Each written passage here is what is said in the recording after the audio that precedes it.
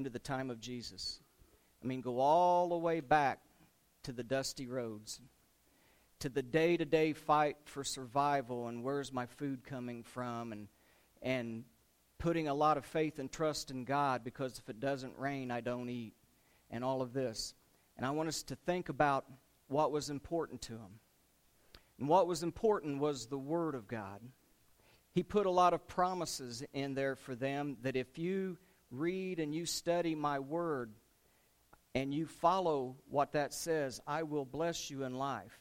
But if you turn away from me, then I will also take those blessings away and it will drive you out of the land that you're in.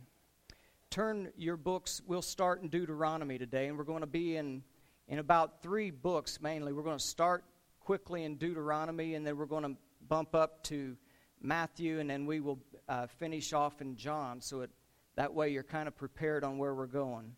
But in Deuteronomy, chapter 6 is where we're going to start. And the first 5 books is called the Torah, or the law is what we normally refer to it as. The law and then the prophets. But to the Hebrew mind, it was instruction. They really felt that God loved me so much that He gave me His personal instruction to guide my life. So that's how they viewed these first 5 books, not as things I have to do, but as things that God has given to me by grace, so that when I follow those, He loves me and He blesses me through these, and it keeps me out of trouble. So if you're there in chapter 6, we're going to go verses 4 to 9 to kind of see how they felt about it. This is Moses telling the people. And he said, "Hear, O Israel, the Lord our God is one. Love the Lord your God with all your heart, with all your soul, and with all your strength. These commandments that I give to you today, these instructions, are to be on your hearts. Impress them on your children. Talk about them when you sit at home." Now just think about this, how they want to soak up this word. Listen to this. Impress it on your children. Talk about it when you sit at home, when you walk along the road, when you lie down, when you get up. Tie them as symbols upon your hands. Bind them upon your foreheads. Write it upon the door frames of your house and upon the gates that you enter into. That sounds to me that knowing and longing for and discussing the Word of God is pretty important, isn't it? Go up to chapter 11 of Deuteronomy. Just spin up 5 more chapters to chapter 11. We're going to be in verse 16. This again kind of repeats this thought.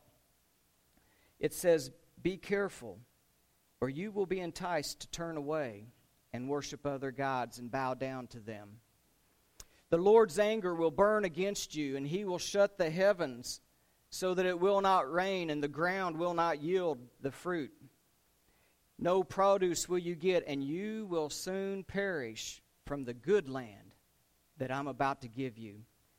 Fix these words of mine upon your foreheads. Bind them as symbols on your hand and your heads. Teach them to children. Talk about these things when you sit at home, when you walk along the road, when you lie down, when you get up. Write them on the door frames of your house and on your gates." Why? Here's the purpose clause.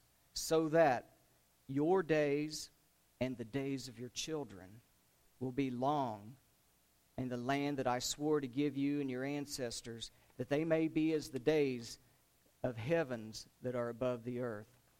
The Word of God, he says, is important.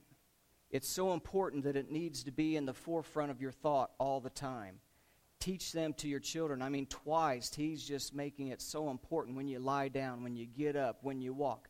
Whatever you do, keep my word upon you. It's a big deal. Now, there was an argument that was going on in those days. At what age should we start teaching a child these things? So they was going back and forth. And I've got a couple of quotes on here. When can they soak up that word as a sponge that we should start teaching them? Children are our greatest commodity, our greatest asset. And one of the most well-known historians of Jesus' day was a man named Josephus. Many of you may have heard that. A lot of people usually refer back to that. But Josephus wrote this historical nugget, and he says, above all else, we pride ourselves on the education of our children. Another quote of that time said that the world subsists through the breath of our children. So the word was important. They said we've got to get it down into their bones, down into their souls, so that it stays with them. This is the most important thing. And what age do we start that? Well, the Hebrew Talmud, which is kind of a commentary on the life of people during those times, made an amazing quote, and I love this one because it's funny. It says, under the age of 6, we do not receive a child as a pupil, but from 6 upwards, we accept him, and we stuff him with Torah or instruction like an ox. Like an ox feeds in the field, we just stuff him and stuff him and stuff him with the word. And isn't that cool? They would start then at about 6 years old. And they had what they called Bet Sefer. And maybe that's where we get our kids kind of going at 6 years old. Now they try to get it even earlier. But when those of us that graduated with me, we usually, here at Paragon, we didn't have kindergarten back in 1960. I'm not going to go there.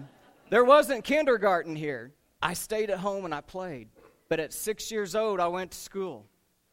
Here at 6 years old, you go to school. And they had a school that was called Bet Sefer, which means the book, the house of the book. So you know what their instruction was. It was the book. It was the Word of God. And they started at 6 and started stuffing them with Torah and with Torah. They were expected. They went through Bet Sefer from 6 until 10 or 11.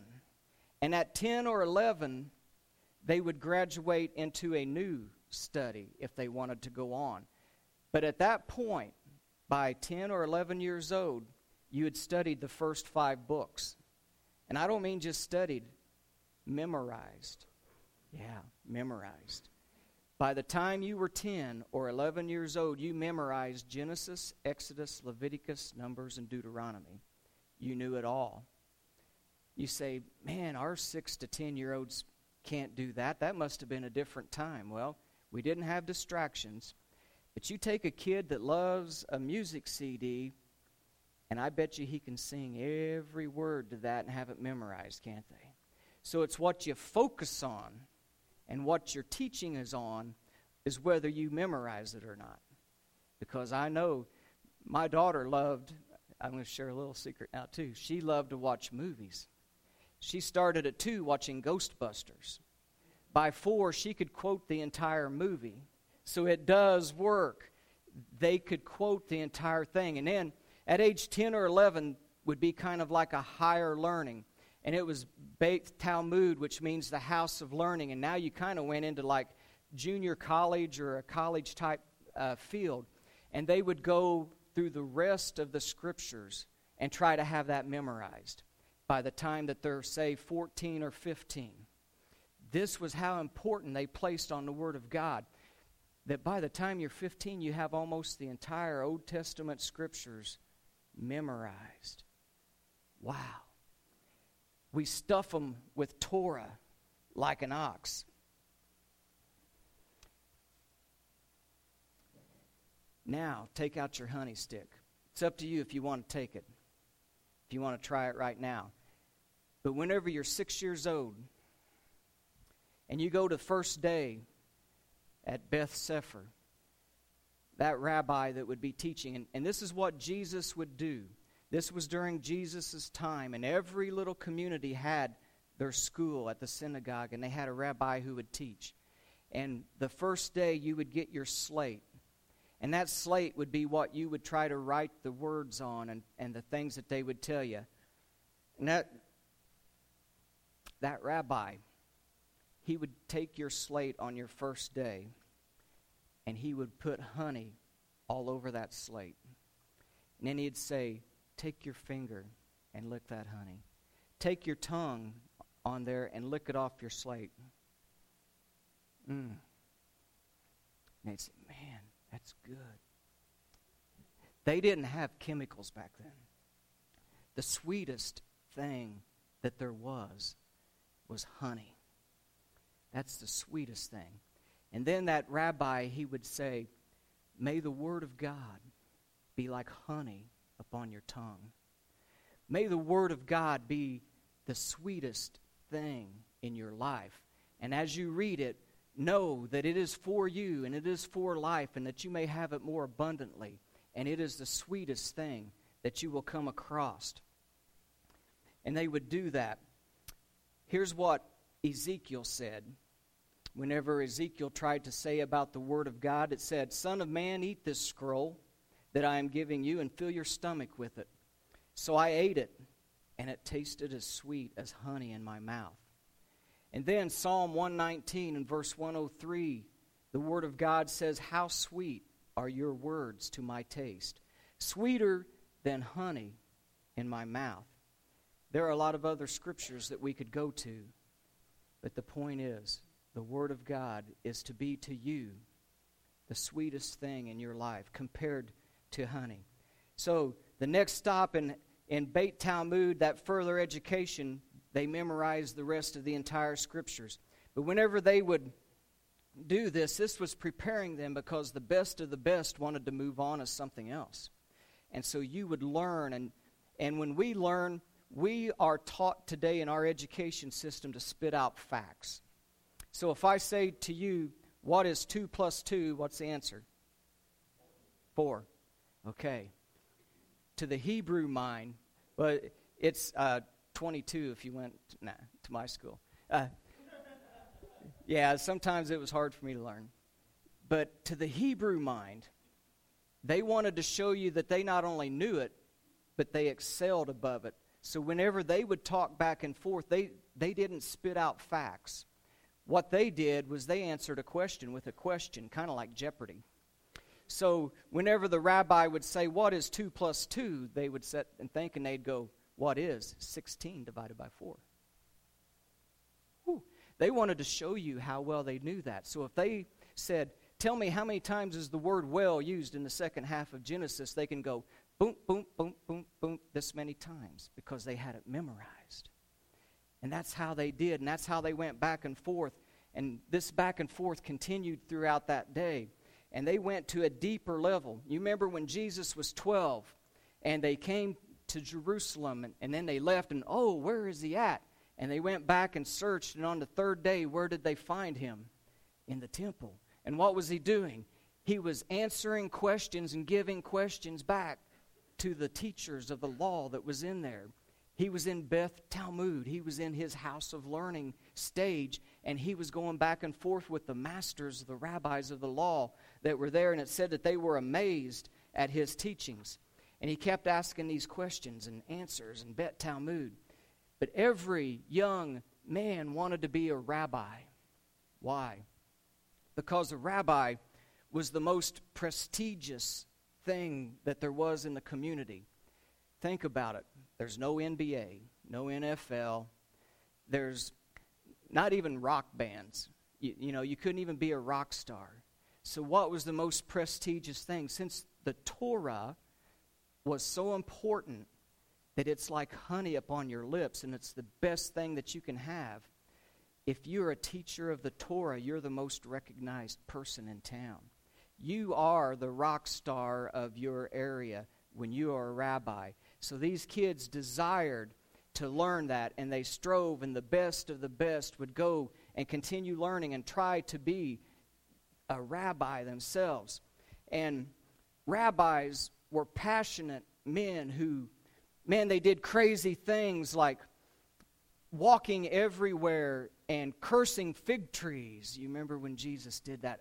To get a message across, they would do anything, and these kids followed them because they wanted one day to be like them. All of them had a slightly different twist on teaching. So each rabbi had their own doctrine, kind of.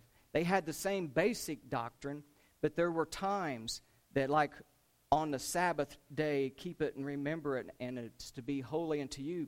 They sometimes came up with a lot of rules, and one might teach, I think that you got to do this, this, and this, and not do this, this, and this. And the other one would say, no, I see you're this, but I'm going to give you that. So they had those that kind of, so everyone was known by their teaching. We still do that today a little bit, don't we? It's called denominations. We have a little bit different twists on things, and people go their own way with that. That's what happened in the day of Jesus. The rabbis had a little bit of a twist. And you know what their teaching was called? Their yoke. Their teaching was called their yoke.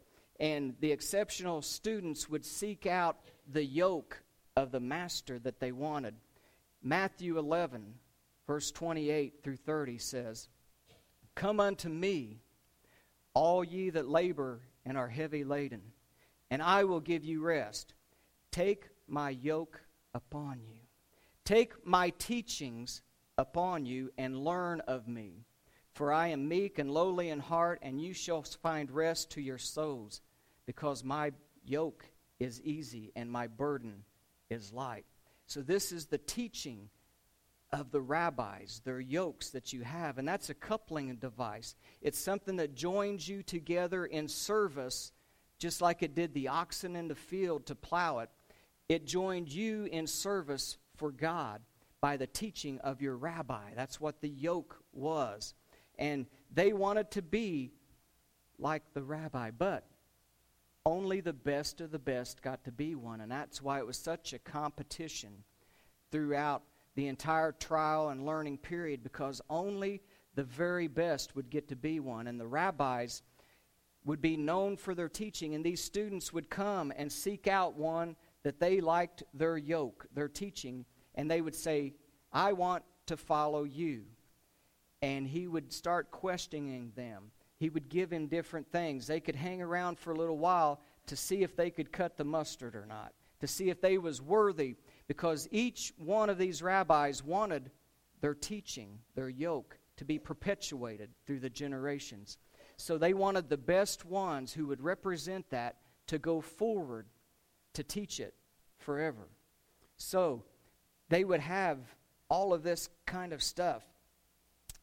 You remember in the yoke in the Jerusalem Council, Acts chapter 15, they're battling back and forth. Some of the Hebrew men had went to the Christians of the day and said, man, they got to be circumcised. They got to do this. And Peter stood up and said, why are you trying to burden the Gentiles with a yoke, with a teaching, with a doctrine that we ourselves couldn't keep all of this time? And now we have the grace of God through the cross of Christ, and you're trying to take them back to the old law. That was the teaching of the old law. So we get rid of that.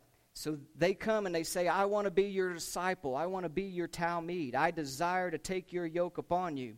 And if you passed the test, he would say, Hap lakarai, which means come, follow me. If you got to come follow me, that's exactly what you did, because now you were studying under the rock star, the rabbi, and you wanted to do that, and you would drop everything because you wanted to be completely like him. You would try to learn everything that he did. You would emulate his every move.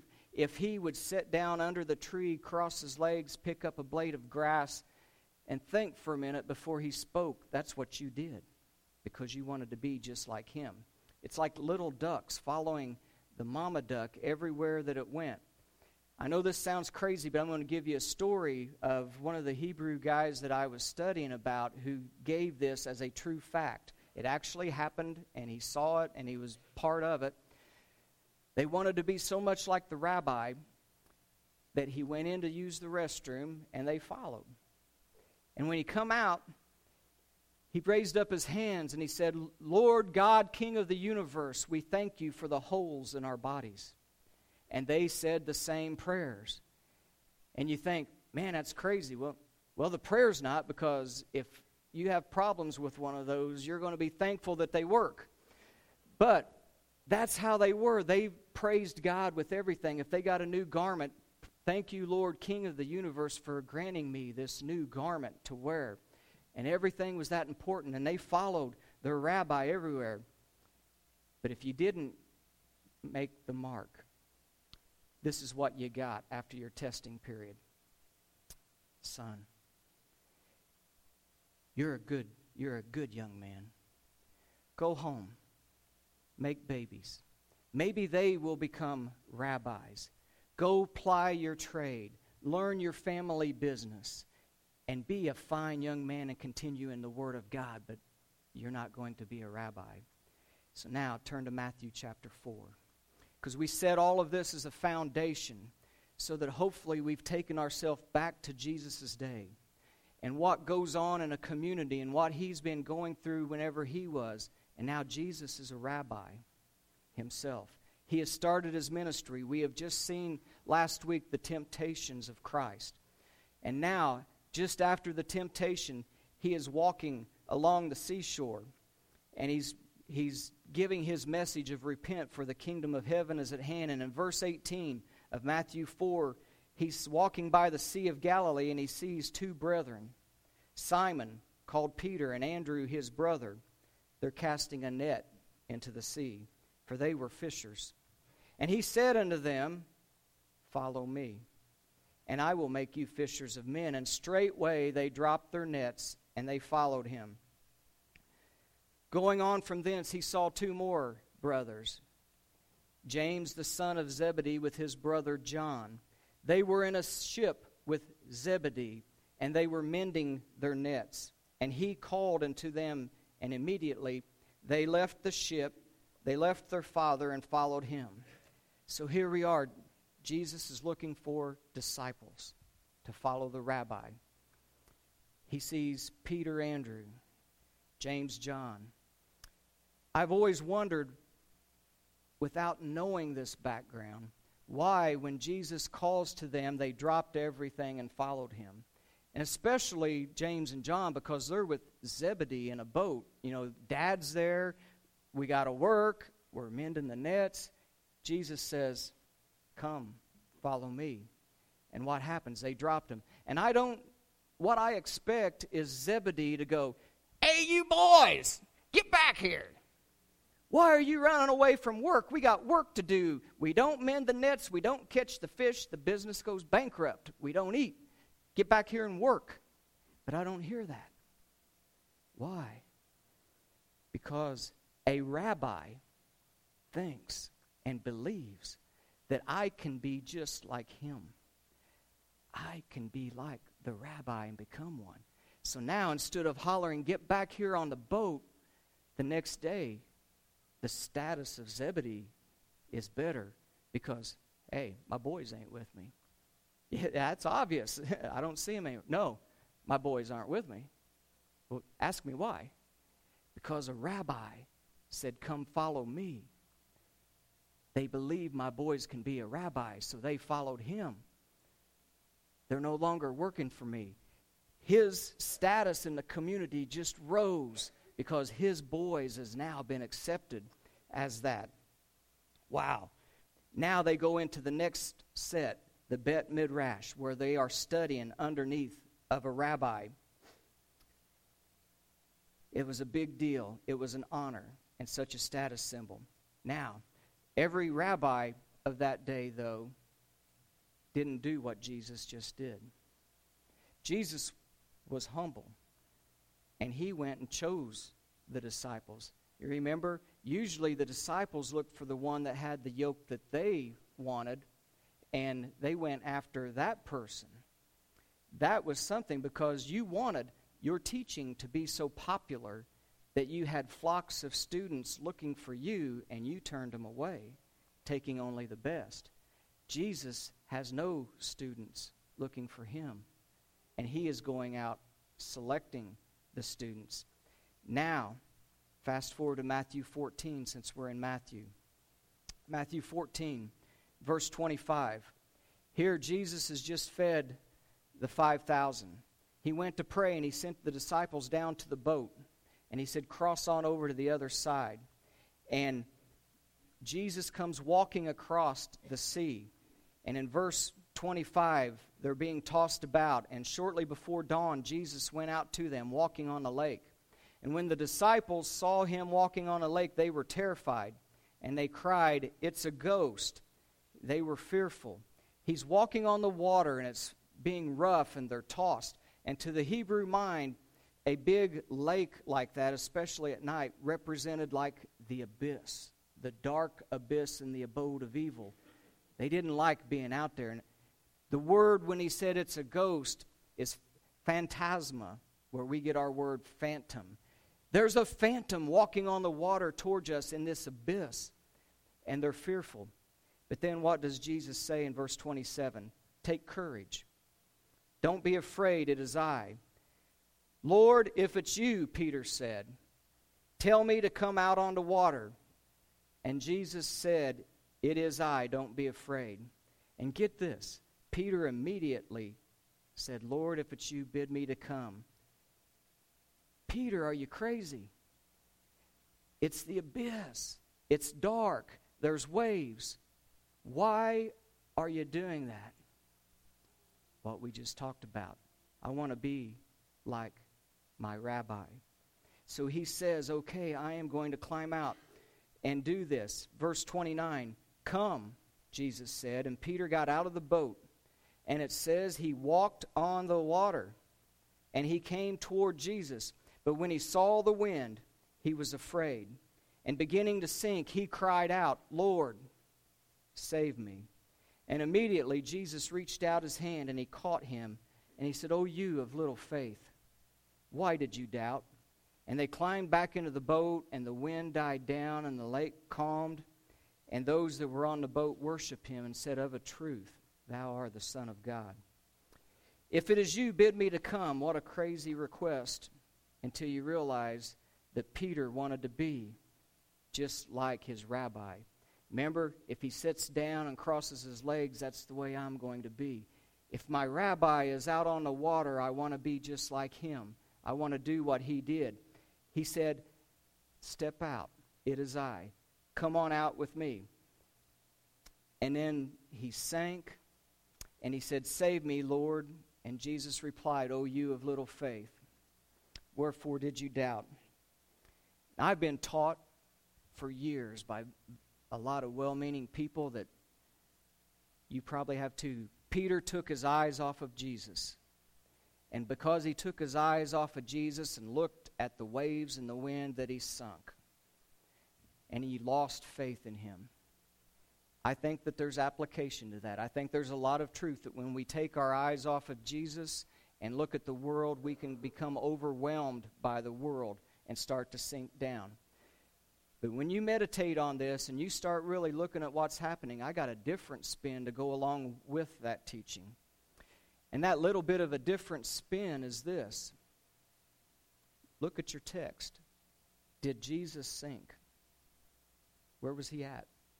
He was still standing on the water, wasn't he? Who did Peter cry out to save him?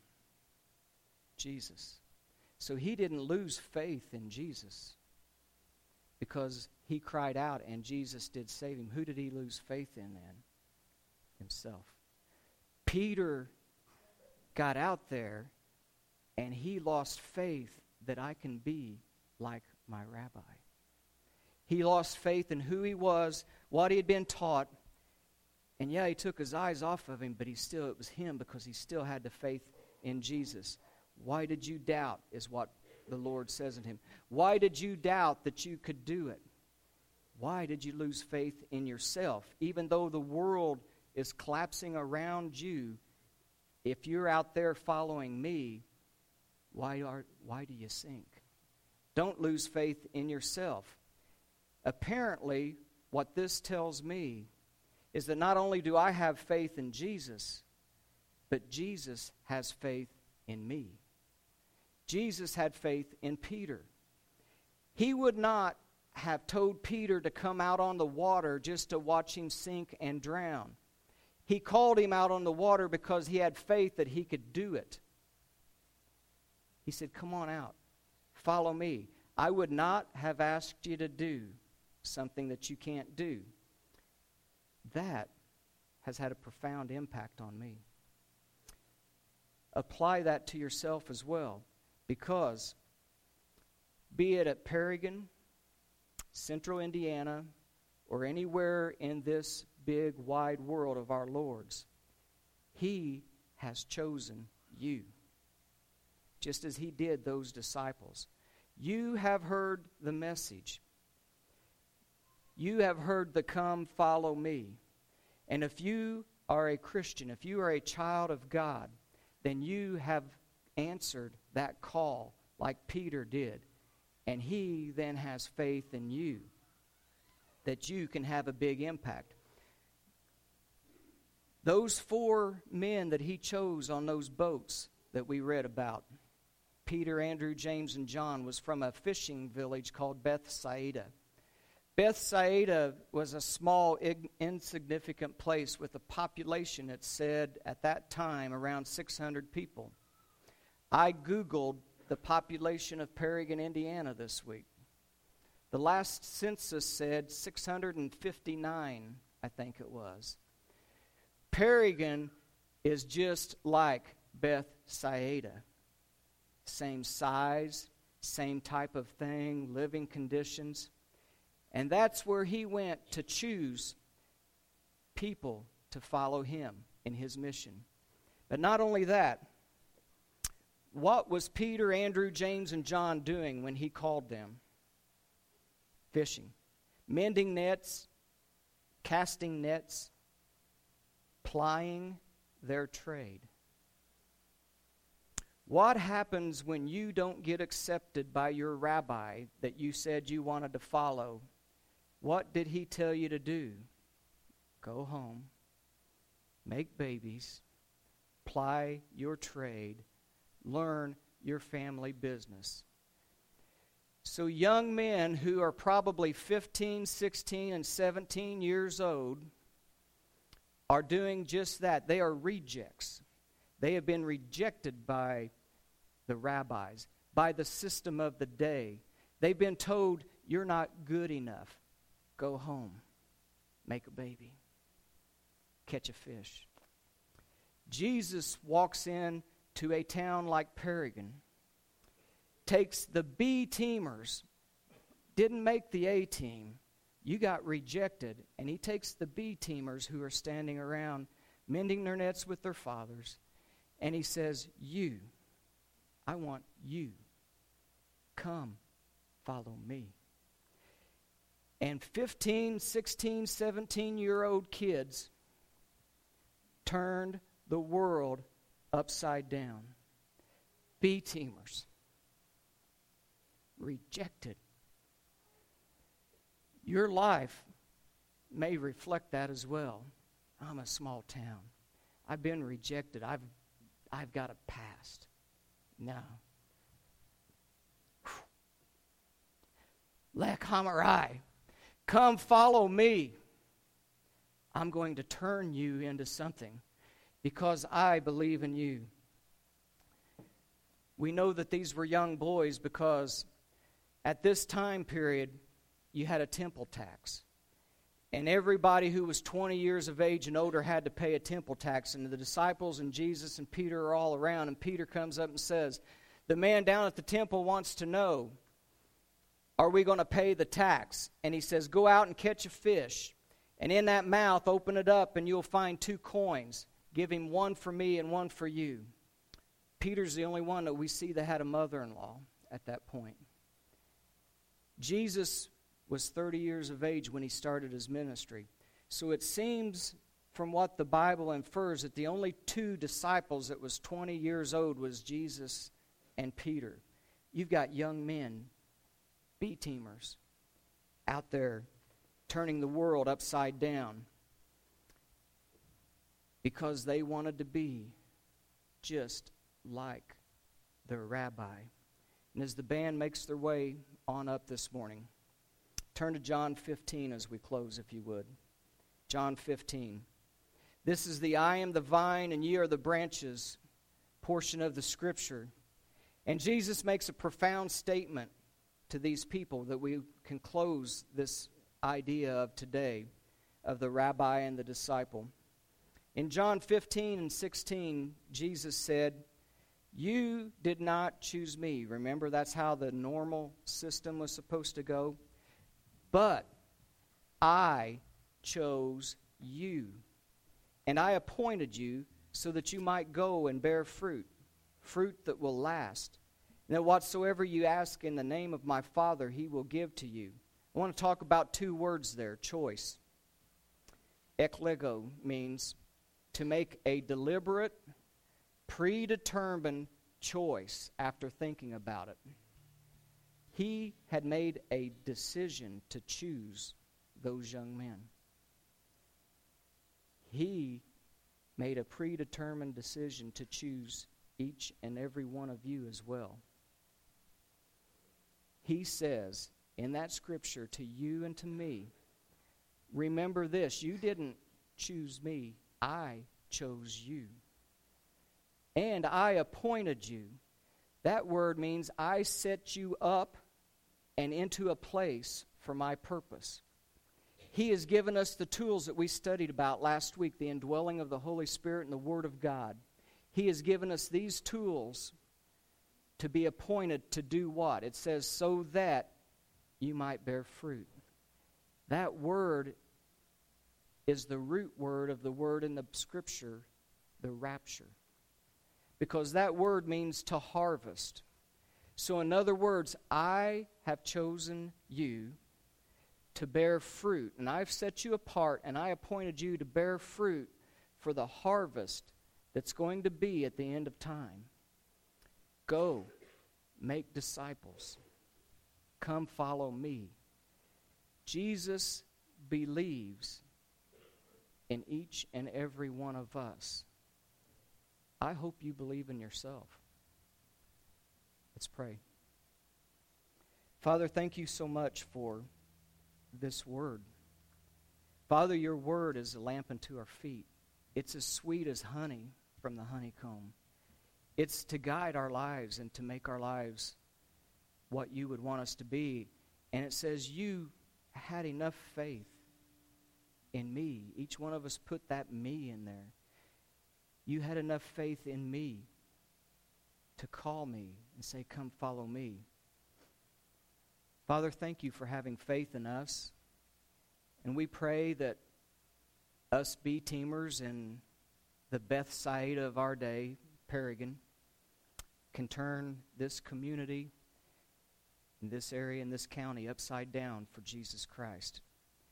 We thank you for having that kind of confidence in us in Jesus' name. Amen.